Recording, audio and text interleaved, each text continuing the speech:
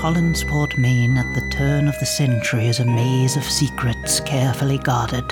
For those who pursue them, there is only frustration. Tonight, the mysteries will reveal an unexpected terror at Collinwood. Be careful, my friend, where you tread, for I warn you now, there are spoilers ahead.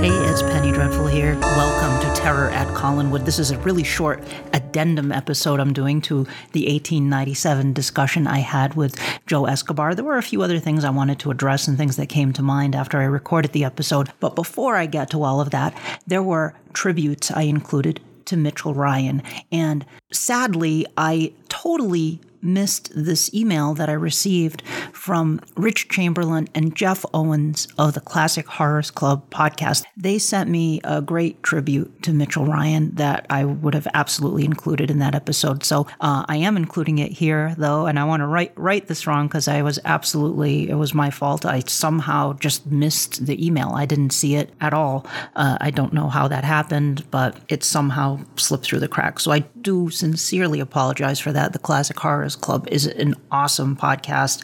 I frequently listen to it. I'm a fan of that podcast, and I certainly, it was not intentional. So I am more than happy to kick this episode off with this wonderful tribute from Jeff Owens and Rich Chamberlain of the Classic Horrors Club podcast. Hey, Danielle and listeners of Terror at Collinwood. Thank you for this opportunity to participate in the tribute to Mitchell Ryan. I am Jeff Owens from Classic Horrors Club podcast. I'm here with my recording partner. Hey, everyone. This is Richard Chamberlain. Rich, I'll be honest, for many years, I was more familiar with Mitchell Ryan as Edward Montgomery on Dharma and Greg, the ABC sitcom, than I was as Burke Devlin on Dark Shadows. The thing is, he was in so few Barnabas episodes before he was replaced by a different actor, Anthony George. It's only been during the last few years that I've revisited those early pre-Barnabas episodes where Burke Devlin is such a strong character. And this is really where he shines, particularly in scenes with David Collins, played by David Hennessy. Burke Devlin is such a big part in those episodes, and Mitchell Ryan brings him perfectly to life. Nothing against his replacement, Anthony George, but rarely has the replacement been as noticeable as it was here. He just simply pales in comparison to Ryan, and sometimes I imagine Ryan playing Jeremiah Collins in the 1795 flashback. Granted that the character did change because when Barnabas arrived, there was a different dynamic. But if Burke had not been written out via a plane crash in episode 345, he might have lived to compete with Barnabas again for the affection of a woman. If you all listen to our podcast, you know we're always making references to Star Trek and Doctor Who. My co-host, Richard, is not as well versed in Dark Shadows as I am, but even in this tribute, there's a place for one of these references. Rich? Absolutely. And first, yes, I loved everything I've seen of Dark Shadows. The sheer number of episodes intimidates me because I'm a completist. If I start something, I'm going to dive in, and that'll be a rabbit hole that, while it'll be fun and it will someday happen, I'll be stuck in that rabbit hole for a while. I don't think in the episodes that we watched, Mitchell Ryan was in those because we watched a series of them for our podcast several years ago.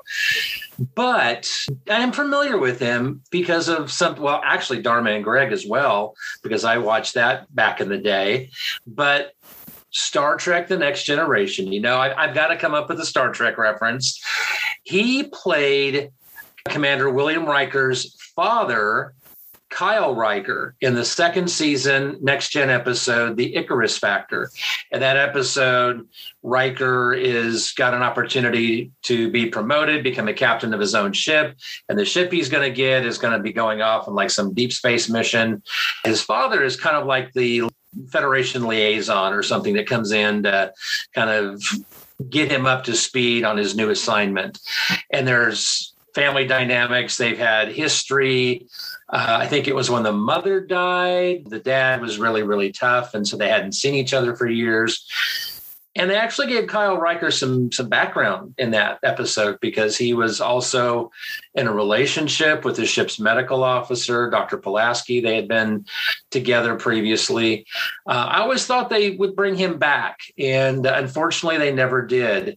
It was a one and done. They did mention him in at least one later episode, but unfortunately that was the last we ever saw of him. But I knew that as soon as I saw the picture of who he was, I was like, okay, now I know who we're talking about here. And then it all started coming back to me. That is my Star Trek reference. I'm going to find it 9 times out of 10, and this one was an easy one for me. No, that's great. I don't know that anyone else will present that. Danielle, thank you again for inviting us to participate. I just will add at the end that a lot of us probably just saw Mitchell Ryan in the Christmas Carol production that was done. So it was nice to have that as one of our final memories of him. Thank you so much, guys. That was incredible. I really appreciate you sending that in to me. And I was more than happy to include it. And again, I apologize for spacing out on that the first time. Anyway, let's move on to this quick 1897 discussion. Okay, so during the episode, we talked about what originally happened in 1897. We speculated about that because we never actually get to see that transpire in the show. We get to see it after Barnabas goes back in time and participates in the events there.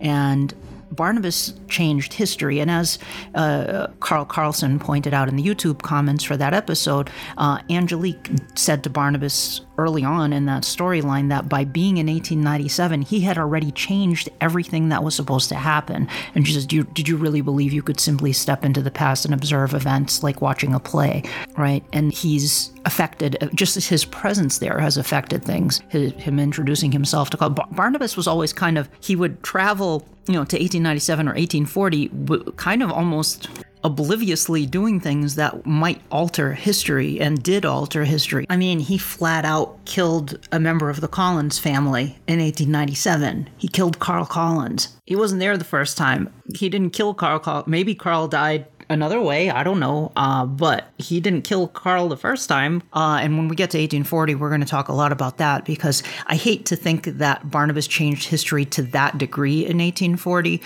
Something must have righted itself. Like time must have righted itself. With 1897, there are definitely things that happened that didn't happen the first time. For example, Laura Collins came to Collinwood, presumably came to Collinwood in the original run of events too. That didn't involve Barnabas, her presence at Collinwood the first time. So she must have come to Collinwood to try to reclaim Jameson and Nora, to immolate them, to take them into the flames with her. She did not succeed, clearly, because Jameson is Roger and Elizabeth's father. So he survived. We don't know if Nora did, though. Maybe she took Nora into the flames. Maybe Nora died. Who knows? And maybe Barnabas being in 1897 saved Nora's life. That we don't know. But we do know that Jameson survived the first time, too. Since Laura was their mother in the original run of events, too, presumably she came back as the Phoenix, as she does, to try to immolate them. So something must have prevented her from taking Jameson into the flames. Maybe it was Quentin. Maybe Quentin prevented Laura, and maybe the fact that this supernatural manifestation took place, maybe this was hidden from the Collins family history, as the Collins family is fond of hiding things that they don't want people to know about. Maybe that happened. Maybe Nora died in a fire the first time around. Maybe she survived. We don't know. But certainly Jameson survived. We can also assume that Count Petoffi never came to Collinwood the first time around. Barnabas wasn't there, so Magda wasn't going off to get the hand to bring it back, presumably. We don't know 100% for sure. Now, when we see Beth's ghost speaking to Julia in the present, telling her what happened, we have this flashback with Angelique and Barnabas. We have this, she talks about seeing Quentin and Angelique embrace each other. But Angelique wasn't there the first time either. She was there as a direct result of Barnabas being there because of Evan Hanley and Quentin trying to get some demonic assistance to take care of Barnabas. So presumably Angelique wasn't there the first time. So what Beth is relaying to Julia is the altered series of events already at this point, because Barnabas has been in the past for a while now. Even Beth's spirit is no longer wearing that white dress she was wearing when we first saw her, all the times we saw her before. Now she's wearing the servant's dress. Time has been changed already at this point, so we don't know what happened in the first run of events. What we do know is Jameson had a dream in episode 767, and he has a dream about David and David dying. And in the dream, Quentin tells David that there were 3 things that happened that he wished he could have changed. Had he known what they meant at the time, he would have changed them. First was the discovery of a silver bullet at Collinwood. Then there was the murder of someone who could have helped him. Finally, the one person he loved turned against him. Now, I think some of the things that happened were the same as what originally took place in 1897, but I think things definitely changed clearly. The silver bullet that was discovered at Collinwood was never used. Yes, Magda did shoot the werewolf with a silver bullet and I guess missed his heart or just maybe grazed it. I don't know, but he didn't die. But the silver bullet that was found, that never came into play in the altered series of events. The bullet was found, but it wasn't used. Okay, so I think that's our first signal that that bullet was used that bullet killed Quentin the first time around. That's what I suspect. Okay, somebody shot Quentin when he was a werewolf with a silver bullet. And I read this, this was a fan theory I read online. It might have been one of the comments in the Dark Shadows Everyday blog, I think. And I agree with this theory. This is what I feel as well. Quentin was shot with a silver bullet in that chair in his room and killed right there in that room and fell into the chair. I don't know why they sealed the room. That's the question. Maybe they had some understanding that because Quentin had become a supernatural being, that burying him might have not been the best choice. Maybe they were afraid he would come back. I don't know. I don't know what this one I'm not sure about, like what sealed Quentin in that room. Maybe there was maybe Magda performed some ceremony to seal that room with Judith and Edward. Maybe there was a magical seal on that room. Okay, and David and Amy broke the seal. I don't know. But I think Quentin did originally die in that room by the silver bullet. I think the other 2 things, the one person who could have helped him, maybe Julianka did come around. Maybe things went down a little differently. Maybe even Magda took the hand, Maybe she took the hand and maybe Julianka came after the hand and still died. Not because of Count Patofi killing her, but maybe she was killed by the werewolf. Maybe Quentin transformed and killed her when she tried to remove the curse from him. And then King Johnny Romano got the hand back. Maybe he got the hand back and Patofi never came. Who knows? But that, I think, probably happened, that Julianka was the one person who could have helped him and died. And finally, the one person he loved turned against him. I think it was Jameson, but I think it went down a little bit differently. I think Beth, I don't know if it was because of, there are any number of ways this could have happened. Maybe Beth saw Quentin with any number of women that he was tended to be with. Maybe it was a similar situation and Beth was heartbroken and maybe she was the one who shot Quentin with the silver bullet. Maybe he was going to attack her and he shot her with a silver bullet. Maybe she killed herself. Maybe she's not the one who shot Quentin with a silver bullet. Maybe it was Jameson. Possibility. Maybe Jameson discovered that Quentin was a werewolf. Maybe Quentin killed Beth in werewolf form and Jameson shot Quentin with a silver bullet. Or maybe Edward and Judith did. We don't know the exact sequence of events, but I do think that the discovery of that silver bullet was mentioned for a reason, but it never really came into play because Barnabas had already altered history at that point. So there are different scenarios that may have happened.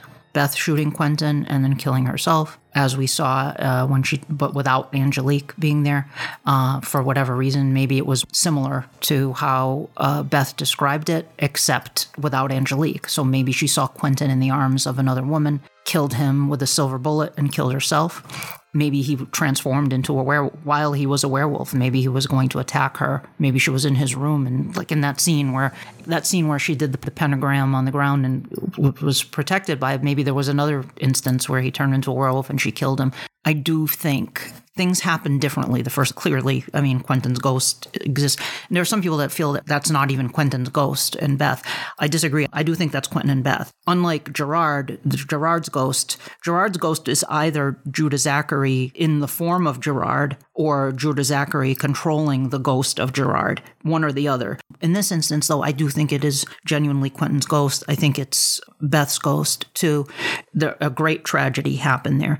Beth may have killed Quentin while he was in werewolf form, blam, with a silver bullet right in the chair in his room, and Judith and Edward covered it up after Beth killed herself just to hide the family shame.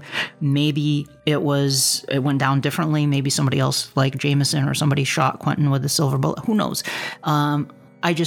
I definitely think Barnabas changed things. Another thing, just a little side note, the letter before we go to 1897, you must help me intercede with Oscar or something to that effect. That was a letter to Jameson from Quentin. And the original name for the character Edward was going to be Oscar.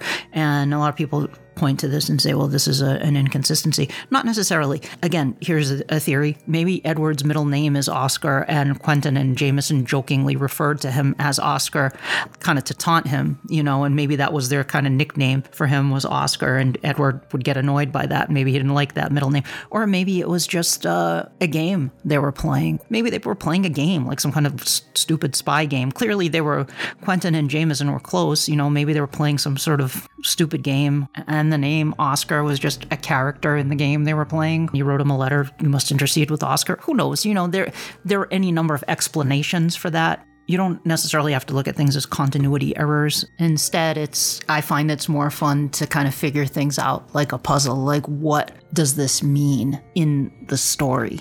Not what does it mean behind the scenes that the writers change their minds midstream, but in the story itself, what does this mean? It has to mean something. How does it work into the puzzle? It might be something insignificant like a game that Quentin was playing with Jameson, or it could be something else. There are other explanations that you can come up with to justify that. But anyway, those are just a few short little addendum here to the 1897 episode, because I did want to address the discovery of the silver bullet, the murder of the one person who could have helped him, and the one person he loved who turned against him. I wanted we forgot to mention that when we talked about 1897, so I did want to talk about that. We also didn't talk about Sandor's death and how Magda and Sandor truly loved each other. It was sad. The grief that she felt over Sandor's death was clear, So that was a very... I really liked that relationship between those two characters that could have easily been just these stock over-the-top characters. There was heart to Magda and Sandor, and I really like that. Anyway, that's all I have to say within this 1897 addendum episode. If you have theories about 1897's original run of events or any other theories, feel free to post them in the comments. If you subscribe to the YouTube channel, which I hope you do, there is an opportunity to leave comments there. And speaking of, I do hope you will subscribe to the podcast, either through YouTube or through Apple Podcasts, Spotify, wherever you get your podcasts. Please do subscribe. Please rate, review, like, etc. It really does help the podcast to grow and to reach more people. I hope you enjoyed it, and thank you again to Jeff Owens and Rich Chamberlain from the Classic Horrors Club podcast for sending in that clip. I am sorry that I did not put it in the first time, but do please check out their podcast because it's fantastic, and I will put a link to it in the show notes. And with that said, remember, for as long as they lived, the dark shadows never truly vanished, for there will always be terror at Collinwood.